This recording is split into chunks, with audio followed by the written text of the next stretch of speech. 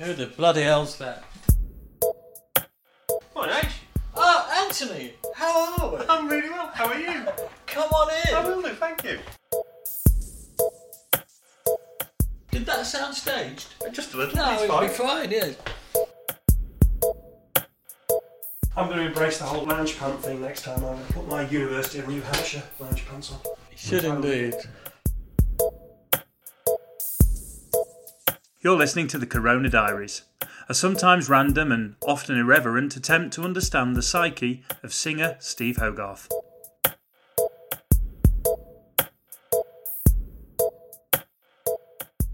Hello, and welcome to chapter 156 of the Corona Diaries. Hello. Hello. Hello, everyone. We said last night, we exchanged messages last night, didn't we, to say that we were going to be, what did we say we were going to be? Lucid? What else? Informative. Was it informative? I can't quite remember. I'll have a quick look. Hang on.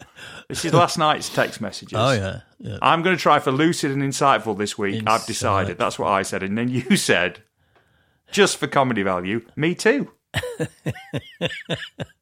And then lots of hysterical laughing faces. Lots of hysterical laughter. Yeah, it's not gonna happen, is it? It's not gonna happen. You never know. We should aim. We should aim high, and then see. Maybe that's where we've been going wrong. We've never aimed high. Well, I aimed high when I was young, and I used to be able to pee over a wall. But these days, it's sort of ruining the footwear. Right. I'm at that sort of height. Right. I could tell you a story about that, but I'm not going to. All right, then don't. I won't. I'll tell you later. Okay. And So, in terms of fallout from last week, everybody seemed to like last week's episode. Paul Forrester thinks we should start doing travel books. There's a gag there. It was one of Mike Hunter's gags. Sorry, I haven't got past peeing over a wall yet. Go on then, finish off peeing over a wall. I can't remember how it's set up, but the punchline is, can you get it over the counter? And if I could get it over the counter, I wouldn't need the Viagra. That's how it goes, but I can't remember quite right. the first part of it. You're off to, we're recording early so you can go to Racket, aren't you? Yes. That's how your day's going. Just ask Mike to tell you that joke. Just record it into your phone and we'll drop it in. We'll drop it in next time. Can you get it over the counter? In fact, we ought to do that. Get every member of the band, get everybody in Racket to give you a joke and we'll start feeding them into episodes. Right, okay. Well, they're not there today. It's just me because Lucy wants me in for an interview for the... Oh, it's your recording week, isn't it? It is, yes. So I think she wanted to take me upstairs and have a look at me old stage clothes and see if I've got any recollections of what's hanging in the roof. Oh, good luck, Lucy, with that. There's probably a couple of sound engineers dangling up there as well somewhere that took their own lives during albums. Oh, we'll start with Lucy then. Lucy needs to give us a joke. Okay, right. And then just start collecting jokes from the band and from people in Racket as you go round. All right, it'll probably be something about dogs. Or bound to be, isn't it? Hammock and chips. Yeah. Good luck with Frenchie when you get that far. When I get that far, what?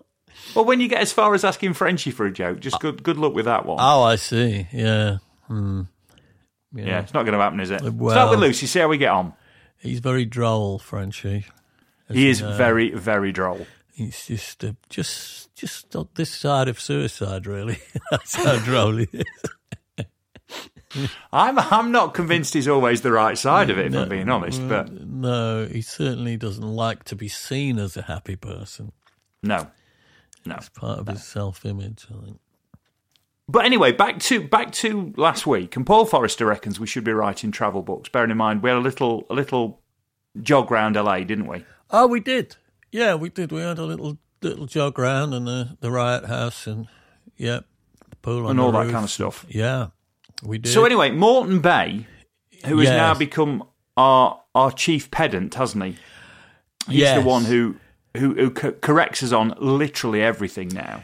Yes, I've got to try to be kind to Moreton. So here I am being kind. Okay. I've turned we're all over. well, we love Morton. I've turned Morton's over great. a new leaf. No, we do. We love Morton. I just, I don't know how much longer I can stand to be being corrected. But I guess if I was to ever get anything right, you wouldn't have to correct me, would you? Well, that's the problem, isn't it? That's the old thing we've got going on here. That there's plenty of room. If we were close to accurate and we wouldn't just throw out the first thing we thought of. Yes. Yeah. All right. Well, So maybe I should be kind to Morton. Well, we give him a lot of ammunition. That's the problem. We give him a lot of airtime. I know that. We do. But what he came back to say was it was 2016 the last time he played in LA. Is it the Saban Theatre? Saban Theatre? Yeah, S-A-B-A-N. I never knew how to pronounce it when I was playing it. Oh, well, that's good. But yes, that's right. Saban. It reminds me of symbols. The Sabian symbols. It's Sabian symbols, yeah. Not Saban. And you can't correct us on that because that's true. It is Sabian on symbols. Who is this Saban? That's your quest for this week. Tell us who he is or what it is. Yeah. Or is it just an area of LA? Who knows? It could be. Or is it some old Cherokee Indian? It could be that as well. Yeah, I could see Saban sitting up on his horse without a saddle on, with his war paint on, looking, fierce and proud.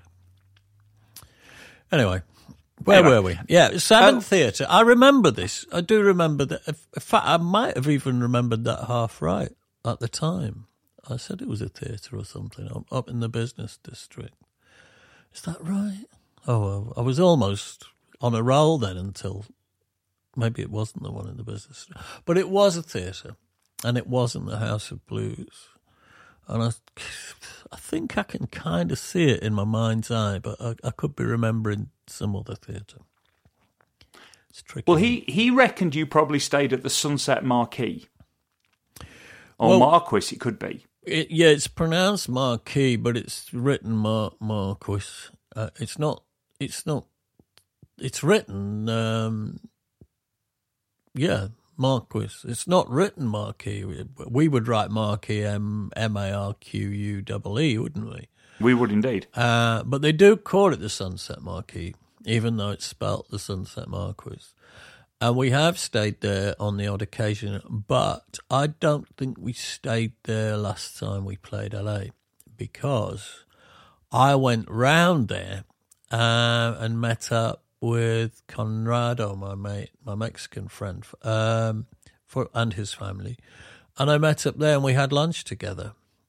And it was there that he told me that he'd got all of these tumours in his back. And he was terrified. And he was about to go into treatment for them, and he didn't know if he'd get through it. And it was Conrado that inspired the maintenance drugs section of Care, because that's exactly what he said to me. He said, they give me maintenance drugs. I said, I'll be okay. After he'd finished all the chemo, no one knows how much time they've got left. That was probably me reacting to it. And it's worth remembering, it doesn't matter how young, old, how fit, how healthy you feel, you don't know how much time you've got left. And it's worth just remembering that. Right, where was I? So, so I went round and I had lunch at Conrado at the Sunset Marquee. I remember that. So I can't have been staying there. I think we were staying, a walk away around the corner from there on that occasion. Although in the past I've stayed at the Sunset Marquee. And Mosley always stays there because he's got a mate who runs the accounts or something, who always looks after him. So Ian spends a lot of time in there, and it's a very rock and roll hotel, but it's posh rock and roll. It's not, six blokes in a van with a load of backline rock and roll. It's, where's my limo rock and roll sort of hotel. So the stars stay there. Well, interestingly, and this is where it all starts to fold in a little bit, because I got a bit excited today when I was reading the diary, and I didn't actually read the diary. I ended up reading ahead because I noticed that in a few pages' time you're going to be in LA. That's true, and we did stay in the Sunset Marquee on that occasion. And you did stay in the Sunset Market on that one, which would be whatever year we're currently on. So what we're on at the moment, 2011? 2012. Right. I was still working on the Gaza vocal, wasn't I? You mentioned Sky Above the Rain, actually. I was on to diary. that one then. I think it was on the Gaza vocal in Chicago, and I think I'd sent that to Mike. So then I was on Sky Above the Rain when we got to LA. I think that's what happened. But it's interesting that came in. So I did read ahead. I haven't read today's. Can't ask you any questions on today's. I haven't read it, but I have read next week's. Well, Which is I've read starting to- today's. Oh, right, okay. Yeah. This is it's like a Two Ronnie sketch where I ask you a question from the diary reading from the week ahead. Yes. And I answer a question that you should have asked instead. From this week. Now, actually, if we could do that, that would be really clever. Well, we can, because we are. But not today, because it's too Not today. early. And that pays homage to our Gerald Wiley listener as well, doesn't it? Gerald White. All coming round in circles, this. Oh, yes. All coming round in circles. Anyway, back to Morton. You're potted, my lord. You're pale, my lady. Yeah, go on. Sorry. Good. And there was an outbreak of Got Any O's on the Patreon as well this week. It's all going on. But one thing that Morton did throw in his little tome about LA was that it is much safer now than it was 10 years ago. Yes, I saw that. Which was quite nice. And then, actually, update on the sign. Alice did own the O, but doesn't anymore. And it looks like the sign was basically gifted back to the Hollywood Chamber of Commerce. And it's now upheld by the city. Yeah. So the city now owns the sign, which is great. Yeah, right. But it ran into trouble again about 2009, 2010, back end of the financial crisis. And there was a whole crowdfunding thing that went on to basically ensure, A, it could be maintained, and B, that they own the ground as well. So the ground is now owned by the city. The ground it stands on is now owned by the city. Right. And they crowdfunded to buy the land, and it's now an extension of Griffin Park. Yeah, amazing, isn't it? Amazing to think that just wasn't always the case. It's funny Yes. how these things that are legendary. I mean, imagine if someone discovered that they owned the land under the Eiffel Tower, it had got to go because they were going to build a bungalow. That wouldn't be right, would it? Well, it'd be funny. You guys, this filthy old thing, get rid of it. I want to build a bungalow. A French person might say, if they spoke in English. So one of the cast of Hello Hello owns that bit of land. Take your filthy tower. Get rid of it. Must be worth a fortune in scrapper. Yeah. And finally, the other thing that we did confirm is you were right. It was Hollywood land. Well, I felt that I'd known that for a long time, but then there's always a chance I've dreamt it. Yeah. All good. And someone said there used to be lights in it. They used to be all full of.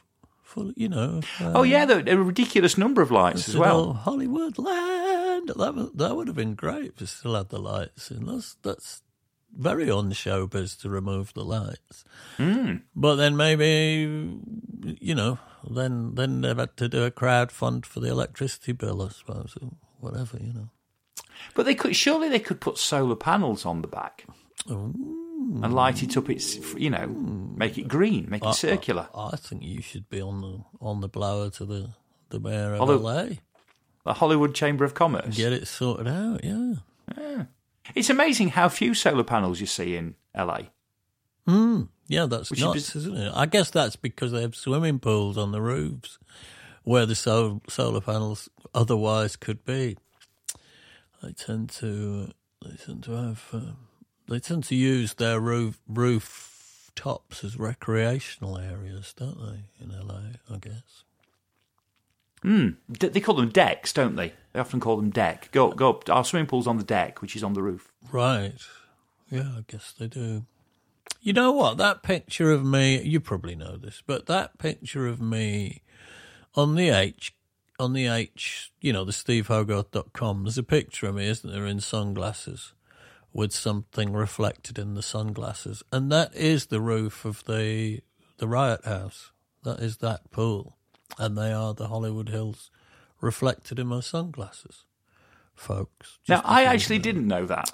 I know the picture you refer to, for which you refer. Well, I've probably never mentioned it, but that is true. That was shot on the roof of the Hyatt on Sunset. Okay. And were you closer to buying those glasses than losing them at that stage? Where were those glasses in their normal life? They were just mid-period.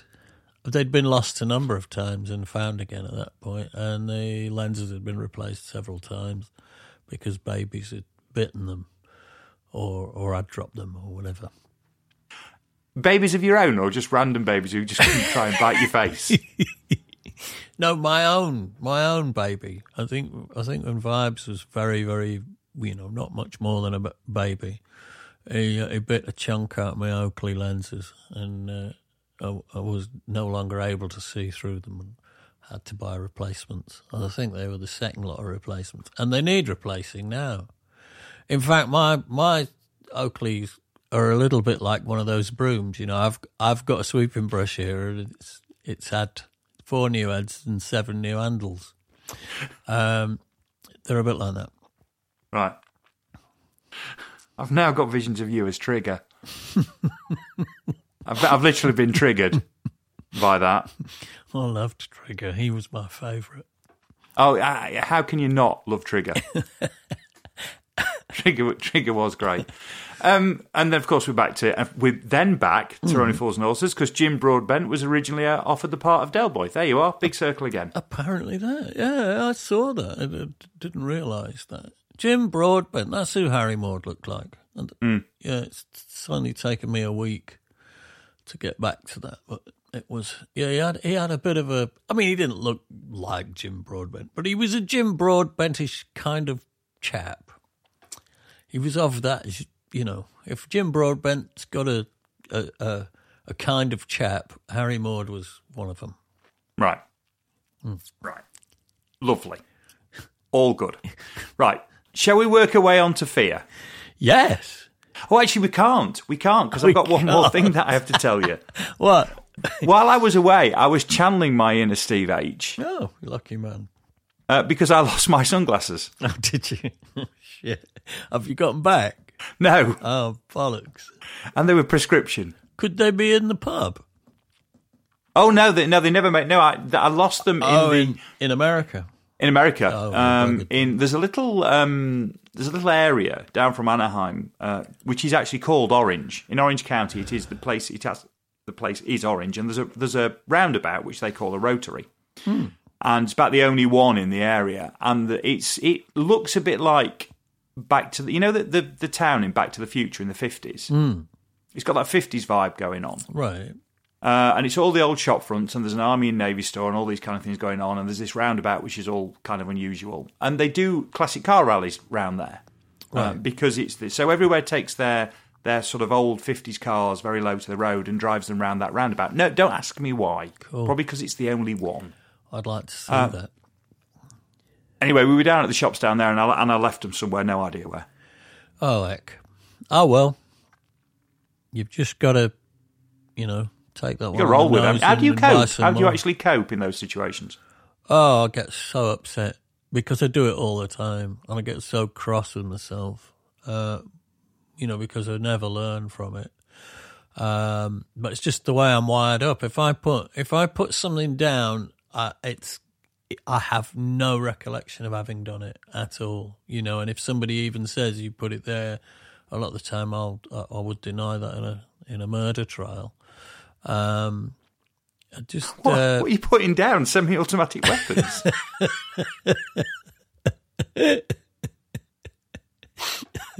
Exactly. Yes. But yeah, no, I'm just terrible with my own possessions. But they come back a lot. So a lot of the stuff I lose, I find again. But I mean, I lose it for good eventually. But But it does, a lot of it I have major hysterical panics about and then get it back, which almost makes it it does make it worth losing, because the depression you feel when you lose something is only about half as much as the elation you feel when you find it again. So it's actually a win, but it's quite wearing. But I have lost a lot of stuff over the years. Well, I left my email address with 2 or 3 locations, so maybe I might feel that elation. If they turn up, if they've dropped behind something, they turn up and I get an email. Yeah, you're in with a chance. Half a chance. Last time I lost my sunglasses was in Brazil when we did a TV show. And I think I left I never saw them again. Oh, God. I think I left them in the minibus that, took us out there. And lots of frantic calls, I've left my sunglasses in the minibus, and nobody knows anything about that. So there's a much greater degree of wastage in South America than there is anywhere else. Fair. Right. Anyway, let's start. Let's go back to fear. Let's. Because we've only taken a 25-minute run up at that. Right. So, what could possibly go wrong? No, I'm ready. I had an email from James, and I never know if it's Levy or Levy. I would read it as Levy, Levey. And James is the person who compiles the making of albums with Mike. Oh, yeah. Yeah, top chap. And I didn't mention it to you, but I actually said to him today, or dropped an email today to say if he's got 15 minutes and he'd like to jump on one of these Fear episodes, I'm sure he'd be very lucid and, all those things we said we were going to try and be. He'd be infinitely more useful than me, to be honest, because he would, he would know where all the ideas came from, and he'll have them all. He's probably got all the dates that these jams were made on and which songs they turned into and everything that I have no clue about. He would probably know, so he would be a good guest. Yeah, so I've dropped him in a note, and we'll see if he fancies coming on. That's an inspired idea, Anthony. No, thank you. But the one thing he did say, so he sent me the liner notes for the making of album, and it was written, recorded and mixed between September 2013 and June 2016. Right. At Racket and Real World.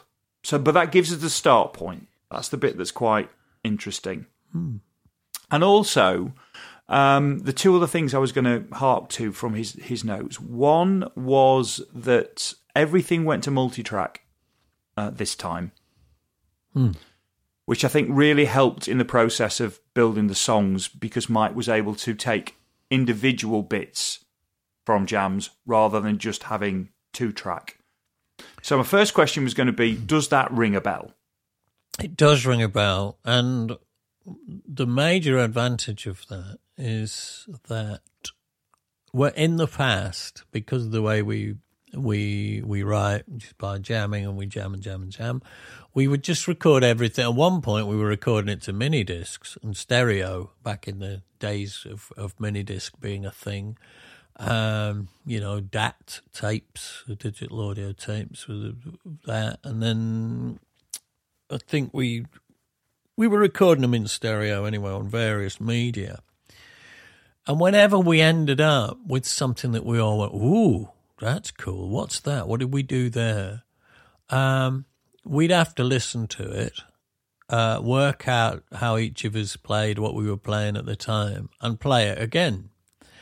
And that's all very well, and it's good. But sometimes you never get the feel back, no matter how carefully you analysed it, and no matter how identically each member of the band reproduced the part that had made it, it just wouldn't have the feeling.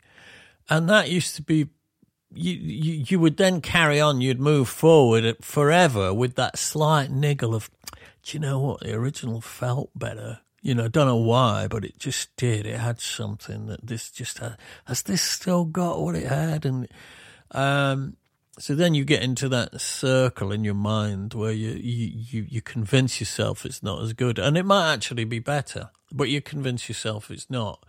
And you live with that. So putting the jams down in multi-track form was great because if anything we like, we'd already got it, and we didn't have to try and get the feel back because it was there. And you could work with whatever it was, no matter how simple or complex, it was there. And your task is then not to go replacing bits of it to the point where you lose the feel anyway. You've got to keep an eye on keeping the feeling.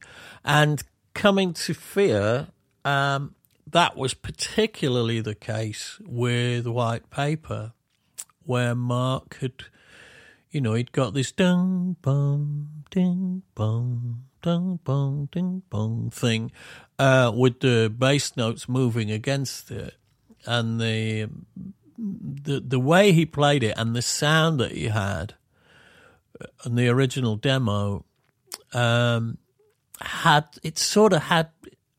a ghostliness in it that was really compelling. And of course, he went away and replaced it all and came back and said, I've tidied this up and made it better. And we all went, no!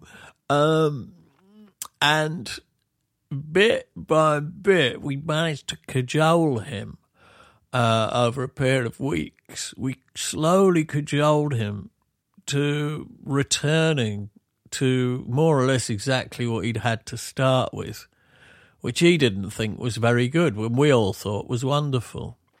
So the thing about Mark, he often brings amazing things to the table and he doesn't quite realise himself what's amazing about them.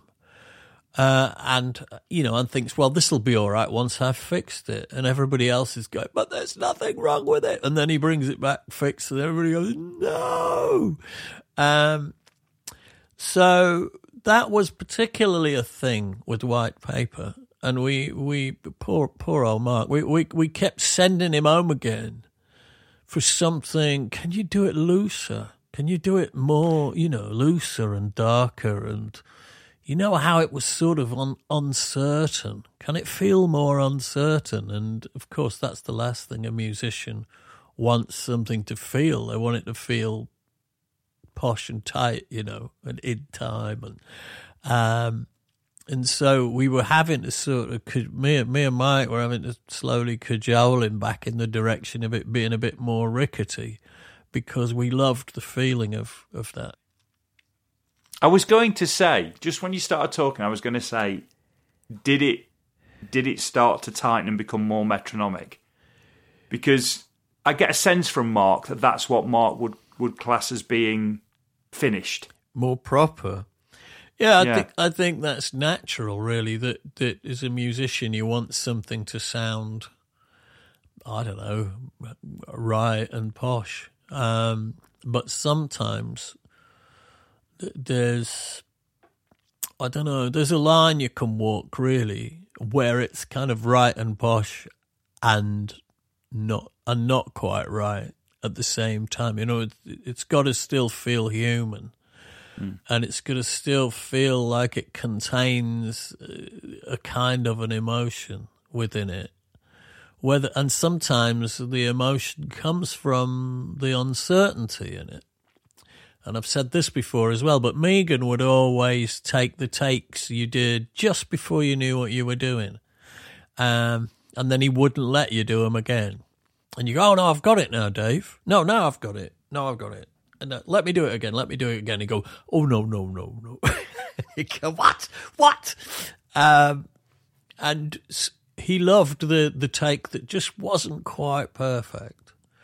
The problem we got these days, it's not a problem, but it's an issue. The issue we've got these days is that you can record MIDI as well as recording audio. And for the non-musos out there, MIDI is just the language of you pressing the keys on the piano, how hard you hit it, how long you hold it down, and exactly when and how you hit the notes is all recorded digitally. And you can record that, and then you can use that language to trigger other sounds. So you can keep the performance but change the sound of the instrument that you performed on. That's one option. Or you can then take the performance and you can dick about with it and tighten it up and move notes one way or another, or change notes after the fact. So it's incredibly versatile and useful. But it can be, you can have enough rope to hang yourself with it because, you know, if you quantize it all, which means to put it perfectly in time, it'll sound really tidy, but you'll lose a lot of the feeling. And so we have to be careful that, you know, in the keyboard playing department, you can't do that with guitar really so much or at all really. But in the keyboard playing department, you can tidy everything up to the point where you knacker it. You can also tidy it up and improve it. You know, you just have to keep an eye on, we're not knackering this, are we? As you faff with it. It's, if you imagine, it's like a grid, isn't it? And you go through, and if you play something and you play it and you look at it over the top of this grid, and you look and you go, well, it's not in between the lines. It's not where it should be. But that's how we play. We don't play exactly perfectly. It can sound in time, but there's always an element where it's not quite there. But like you say, when you move it, suddenly it sounds robotic, a little bit robotic. Well, I was listening. It just doesn't work. I was listening to Sergio Mendes the other day because we'd been talking about him, and I was listening to the triangle, and it's not in the 16s. It's there's a late one. You know, I'm exaggerating it to prove the point, but it's like it goes and there's just a slight delay off the back of the beat all the time. With every triangle, you know, what would you call it? Every cycle of the triangle part has got this. It's not quite in, but it gives it an amazing swing. If you stop listening to it and thinking that's not quite on, if you just stop analysing it and listen to what it's doing within a rhythm, it makes everything feel amazing and everything swing, and that's what samba's all about. You know, samba tambourines are never in time. There's a whole other dark magic going on. It's amazing, and so I was sort of listening to all that the other day, thinking, well, you know, it goes back to what I was saying about Lewis when he said, well, do you want this off the front of the beat or the back of the beat? And you go, what do you mean? And you'd hear it change as he showed you the difference, but you wouldn't hear a difference in it. You'd feel it change. You'd feel the groove just move, you know, like your shoulders moving one way and then another. And that's amazing when you get into that area of rhythm. If you take Honky Tonk Woman as an example, the start of that song's about 5 or 6 BPM different to by the time you get to the end. Oh yeah, It starts really slow. Yeah, speeds up like a bastard. Well, we used to do that. We were exactly like that. A lot of that stuff on Season's End. If you listen to Berlin, across the sections of music, you know, they're about 10 BPM faster at the end than they are at the beginning. And that can be great. But it isn't always. But if you did everything, getting back to the point, if you did everything in grids, that would never happen. And yet, as humans, it's what we kind of expect to happen. Yeah, but Keith Richards would come after you with a very large knife if you suggested that he worked to click tracks. I'm sure he would. And that's not the only reason that Keith had come after you with a very large knife. I dare say I'd provide him with a whole host of them. Yes, well, he would just pick that very large knife up from wherever you left it. Yes, during my murder trial. Shall we go to a bit of diary? I think we should. Have we said anything insightful yet? I don't. Well, we've certainly not hit lucid and insightful. But we're on our way. I don't know how long the episode would have to be to get there.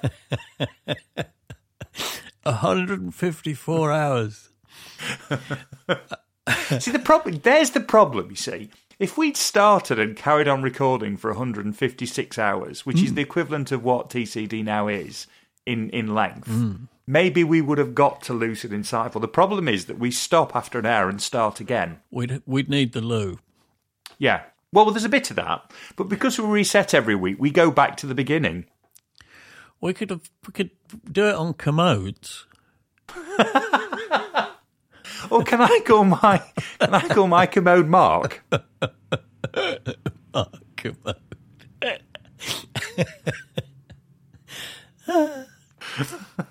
Maybe we should do a sponsored 24-hour TCD. There's an idea.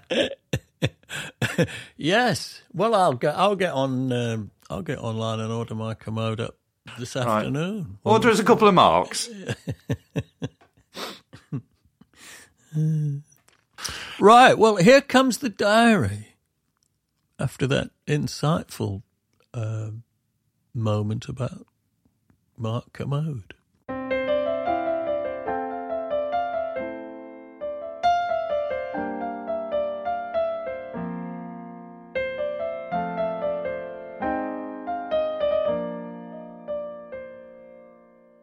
Tuesday, 19th of June.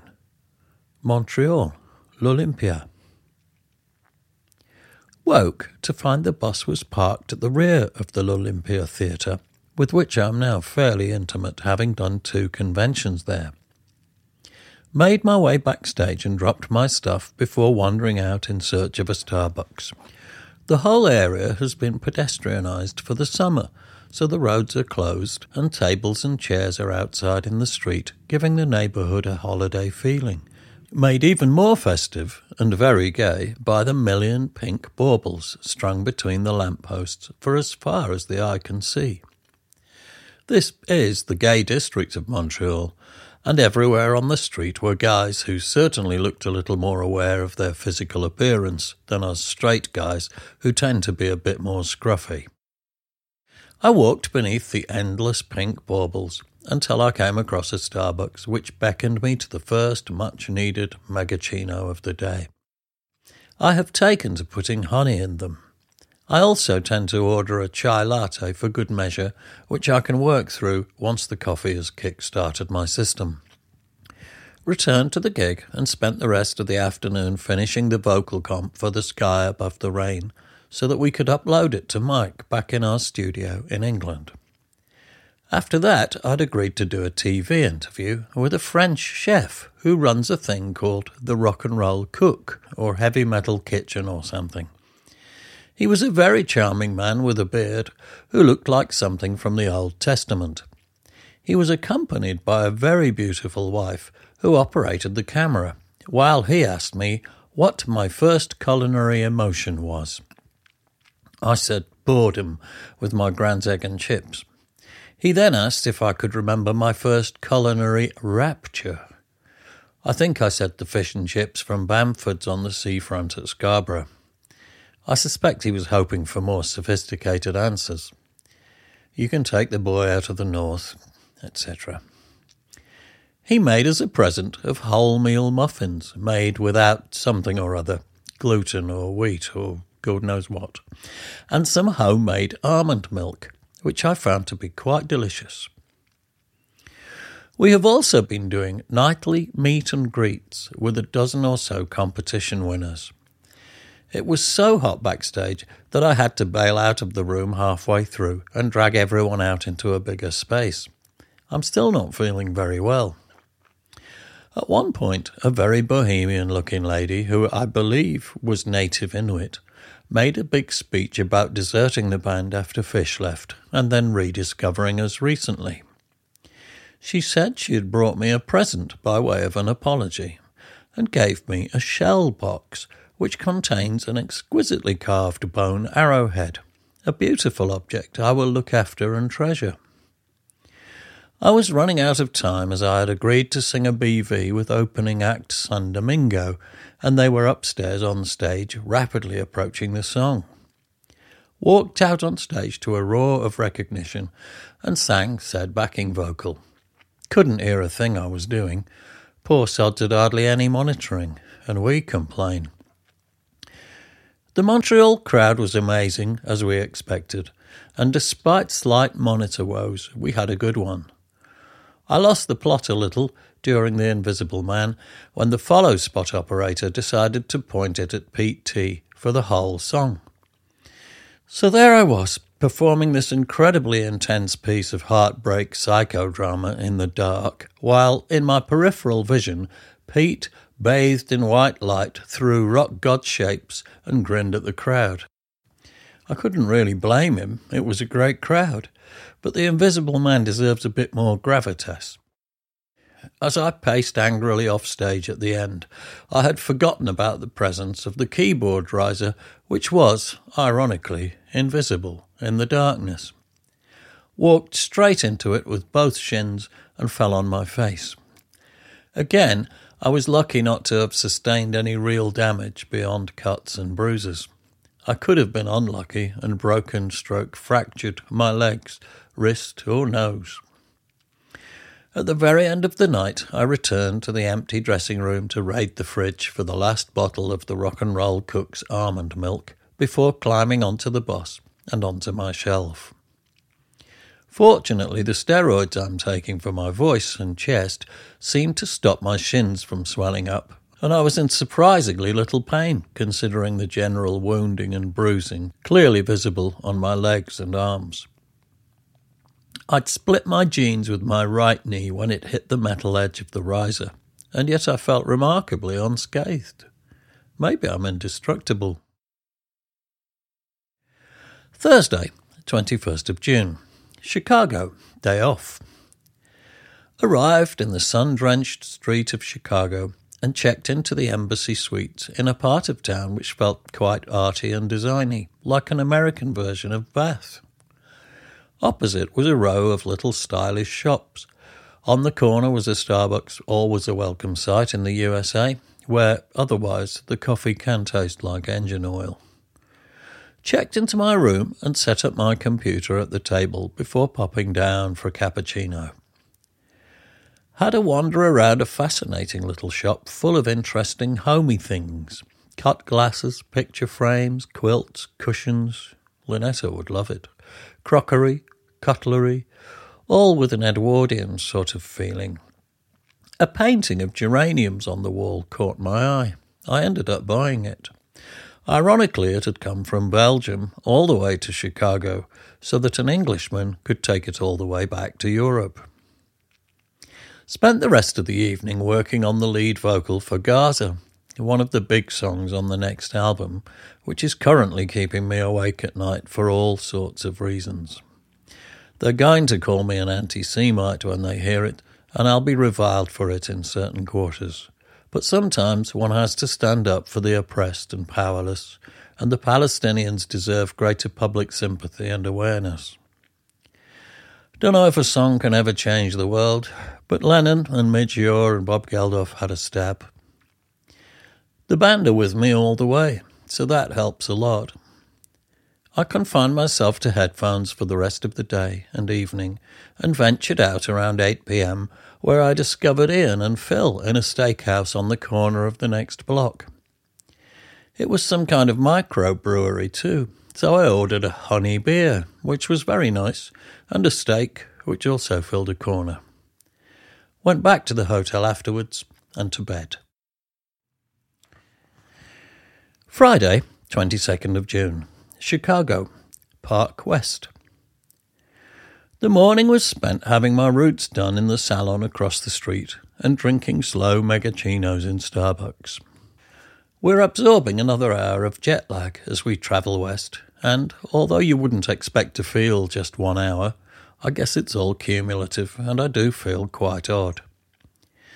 Went shopping to the gents' clothes shop across the street and bought a stack of coloured T-shirts with nothing written on them. Also bought a very nice retro pen made of blue and yellow striped lacquer. Quite unusual, and a very nice rollerball nib refill thing. I will now have to conclude the shopping, apart from trying to find something nice to take home for Lynetta, perhaps in LA or in San Francisco. Around 3:30, the ever-generous Eric Pastore and ever-grinning girlfriend Wendy picked us up at the hotel to take us to soundcheck at the Park West, and I arrived in the familiar dressing room to discover Rick Armstrong, looking very relaxed. It's always nice to see Rick. Soundcheck was lengthy, and I almost wandered off and lost interest altogether at one point, while Mark disappeared into the mysteries of his complicated keyboard rig. It takes him all tour to get the bugs out of it and get it to work all night without crashing or crapping out, and then he always updates the software before each new tour and has to start all over again. I have come to drink beer during sound checks. It's the only way I can cope with the process. I find it much more stressful than the gigs, especially when I'm having vocal problems, and am therefore so much more conscious of the time spent needlessly singing and needlessly shouting across the stage in an attempt to communicate. To quote Joe Walsh, I can't complain, but sometimes I still do. Returned to the hotel and had an excellent light dinner in the hotel's Italian restaurant on the street, watching the people go by. It's hot here in Chicago, so everyone's out in their summer gear. A universe away from the pleasant but rarely glamorous view from my cottage window in England. Unless Lynetta's going by, of course. After that, it was time to dive back into Eric's squeaky-braked Jeep and back to the Park West for the now routine meet and greet. I think Lucy decided we don't have enough to do on these gig days. Joe Walsh again. The meet and greet was, as usual, very pleasant and good-natured, and then it was time to get ready for the stage. We're opening with The Invisible Man. Might as well hit them with a whopper, as Mark H. calls them, for starters. My sound was kind of strange, but I'm used to it now. Part of the decision to make this tour involved a major compromise with the monitoring, and we just have to accept that. The crowd were great, and I left the stage happy but knackered. I'm giving 110% every night, and I can really feel it. Saturday, 23rd of June. Chicago, Park West. Spent most of the morning in Starbucks with Rick Armstrong. He's having a hard time of it at home lately, and for what they're worth, I'm offering my own perspectives on marital breakdown. Avoid the lawyers as much as you can and stay close to the kids. I returned to my room to continue working on the Gaza lead vocal. That took up the rest of my free time before leaving for soundcheck. Andy and Anik popped in to photograph the process. It's a mental way of making an album, but our life has become road life and hotel life. Technology now makes it possible to turn every hotel room and broom cupboard into a recording studio. All you need is a good laptop and a decent audio interface. Off to soundcheck again with Eric and Wendy. Why do you need to soundcheck again when it's the same venue and the equipment hasn't moved? I hear you ask. A good question. We tend to change the set list from night to night, and this usually involves songs which we haven't played for days or weeks. Everyone feels better if such songs get a run-through before we're in front of people. That way we can recall the chords and check that the technology works. Just before the meet and greet tonight, my mobile rang and I stood in the dressing room to hear, "Hi Steve, this is Andrei Kuipers calling from the International Space Station." We had quite a long chat. I passed the phone round so the band could share the thrill. He wanted to thank us for the music. A phone call from space. Bloody hell. I hope he's paying for the call. Well, that got the night up to a good start.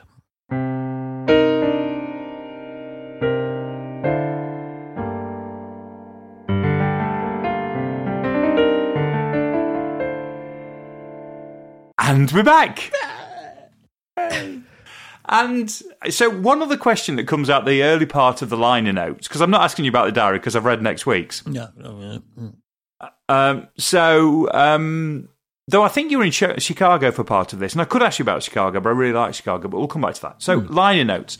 Mike apparently asked, and I think we've talked about this, but this is going to put it in the right time frame.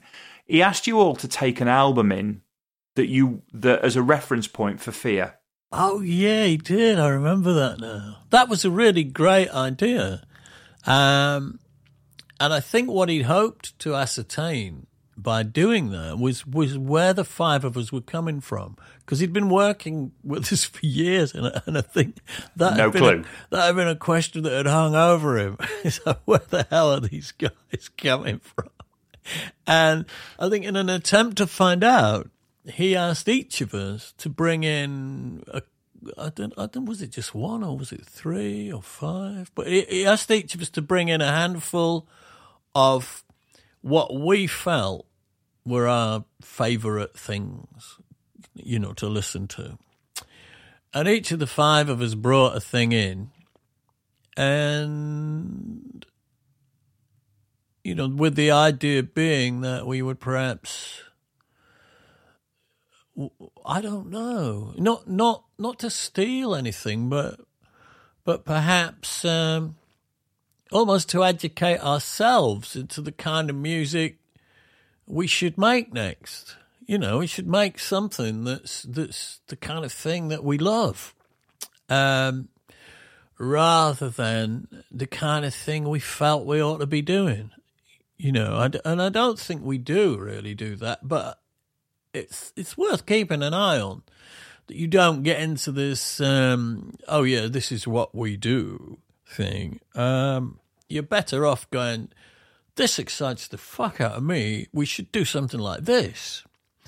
And so we all brought a track in, or 2 or 3.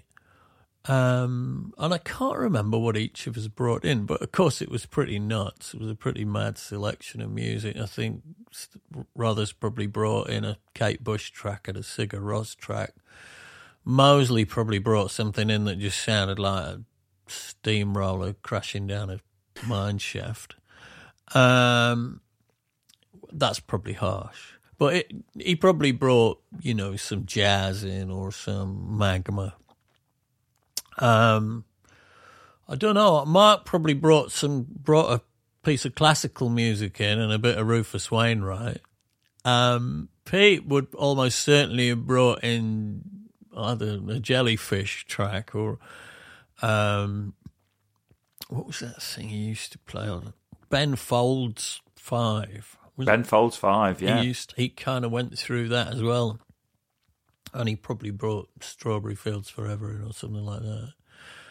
And I probably brought in, a Blue Nile track. And what else would I have brought in? I don't know, a bit of Prefab Sprout probably, and a bit of Massive Attack. And so to try and pick the bones out of that lot, and go, oh, well, that's where this band's coming from. I don't know if Mike learned anything from it.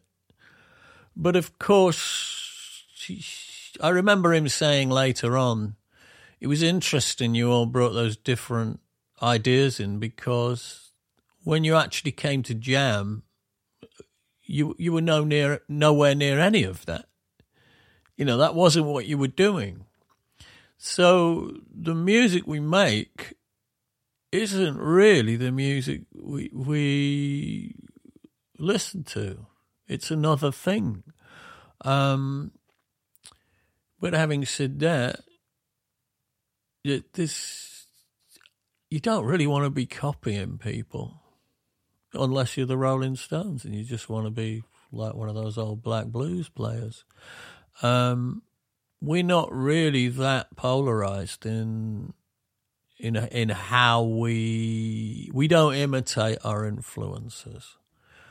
I'm sure the influences are there, but they might sit in the subconscious a bit more than something we overtly imitate. But I think the Blue Nile thing did come out a bit in White Paper. I think, you know, and a few people have commented on that. That perhaps melodically, you know, the way the notes move around, it might be a bit of a homage to Paul Buchanan. Although I'd like to feel we're not ripping him off overtly. Certainly not lyrically either. I think that the lyrics are probably a good deal more intense and spelled out. Is that fair? I don't know if it's fair, but perhaps that came out a little bit. You know, and I think the Floydy thing came out a little bit because Rothers loves this Pink Floyd, and I think that might have come out as a feeling, particularly in the early verses of El Dorado. So there we are. I can hear bits of later Floyd. I don't hear as much early Floyd. I can hear some of the last couple of albums. Well, as I say, it's almost like something sitting in the subconscious rather than, let's try and do it like this. And those things, they become like a sensibility rather than a template. And so you might wander into that area without sounding like it. There's a section in the Levers.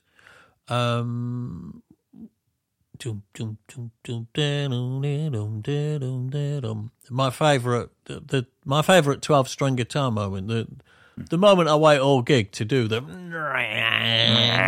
and I've always called that the Thunderclap Newman moment, because it reminds me of call up the instigator because there's something in the air. It reminds me of that. I don't know why it does, because it's not like that at all. But it paints that same picture. It's got that same sense of feeling of psychedelia about it for me. So I've always called that the Thunderclap Newman moment. And again, it's the same where I can hear Snow Patrol, but not directly. I can hear Radiohead, but not directly. I can just hear them floating around in there.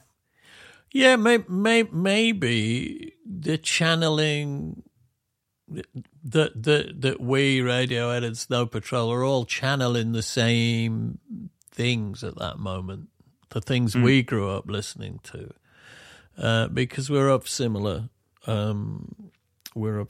ages, I guess. We're generationally similar, so we probably all grew up listening to the same music, and obviously then we've all gone and done our own thing and expressed ourselves in our own way. But that may be what happens. I don't really know much about Snow Patrol. I know a lot about Radiohead. Yeah. Because I'm a big Radiohead fan. So it's a miracle we don't sound more like Radiohead more often, really, isn't it? I actually think it gets really granular. I think it's often it might be in a very small guitar phrase or a very small keyboard phrase or a piece of vocal melody. I hear it in really little bits, not, there's not like, that chorus sounds like, or that thing sounds like. I hear it in really tiny bits, which is probably where the Blue Nile thing fits in as well. It's just an odd reference here or there. You go, that just, that reminded me of, is probably more like than sounds like. Yeah, I know what you mean.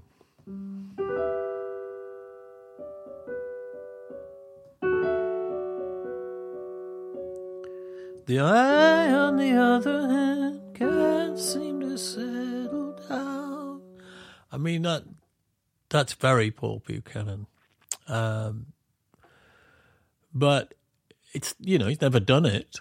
But it's the kind of thing he could have written, I think, that moment. And I'd had that kicking around for the eye, on the other hand, can't seem to settle down.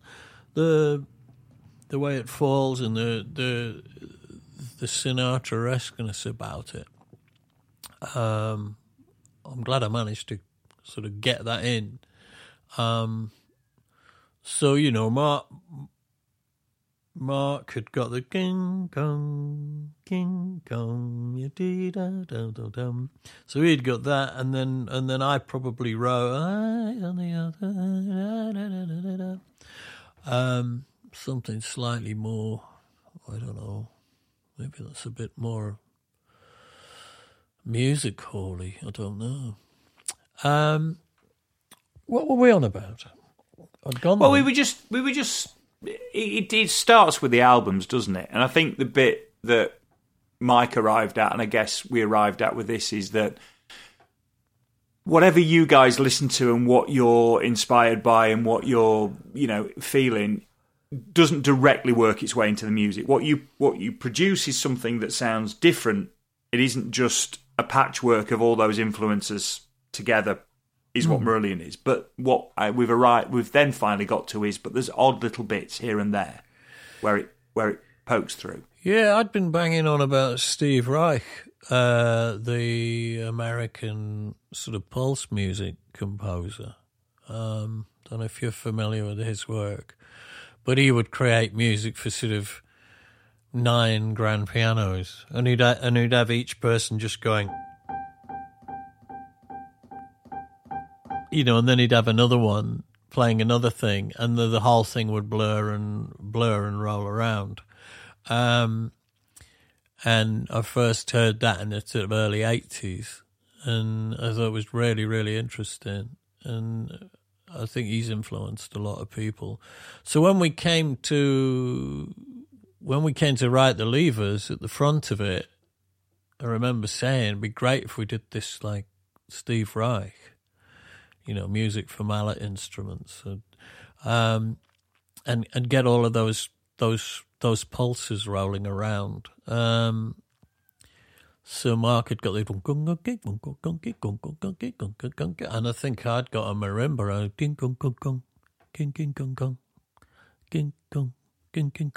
against them, and trying to set up that sense of motion.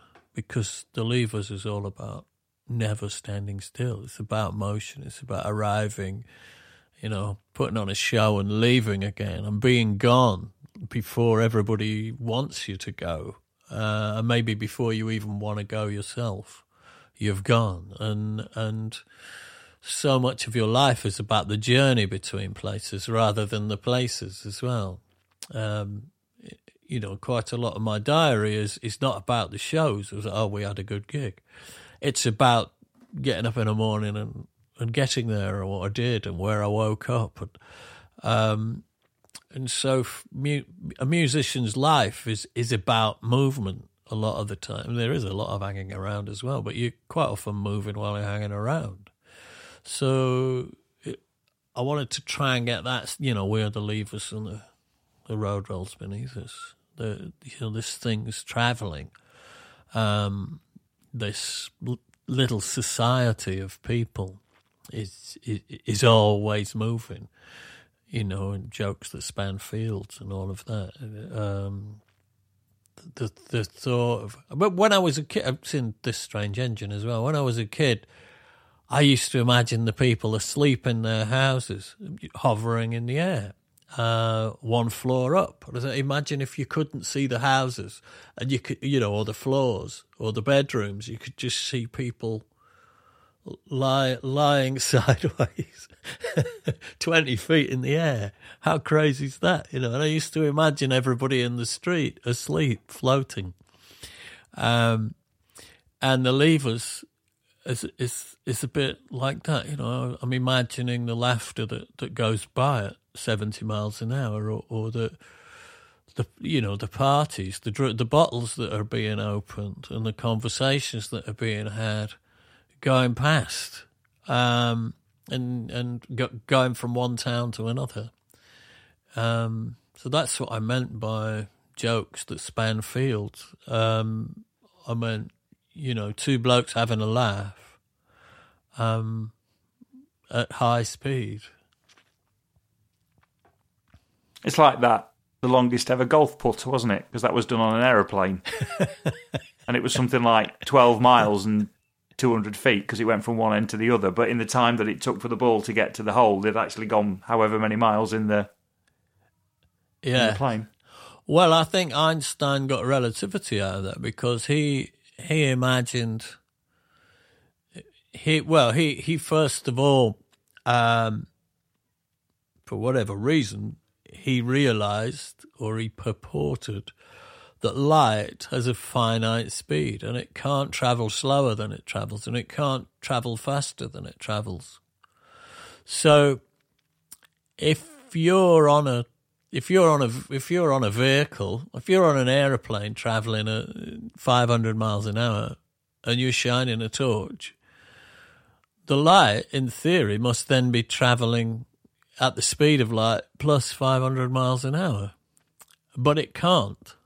So what must then happen? And he concluded that time must have to bend. And that's when you get into relativity and your brain starts melting. And that's where we're going to leave you for 156 of TCD. With relativity and melted brains. And love. And lots of love.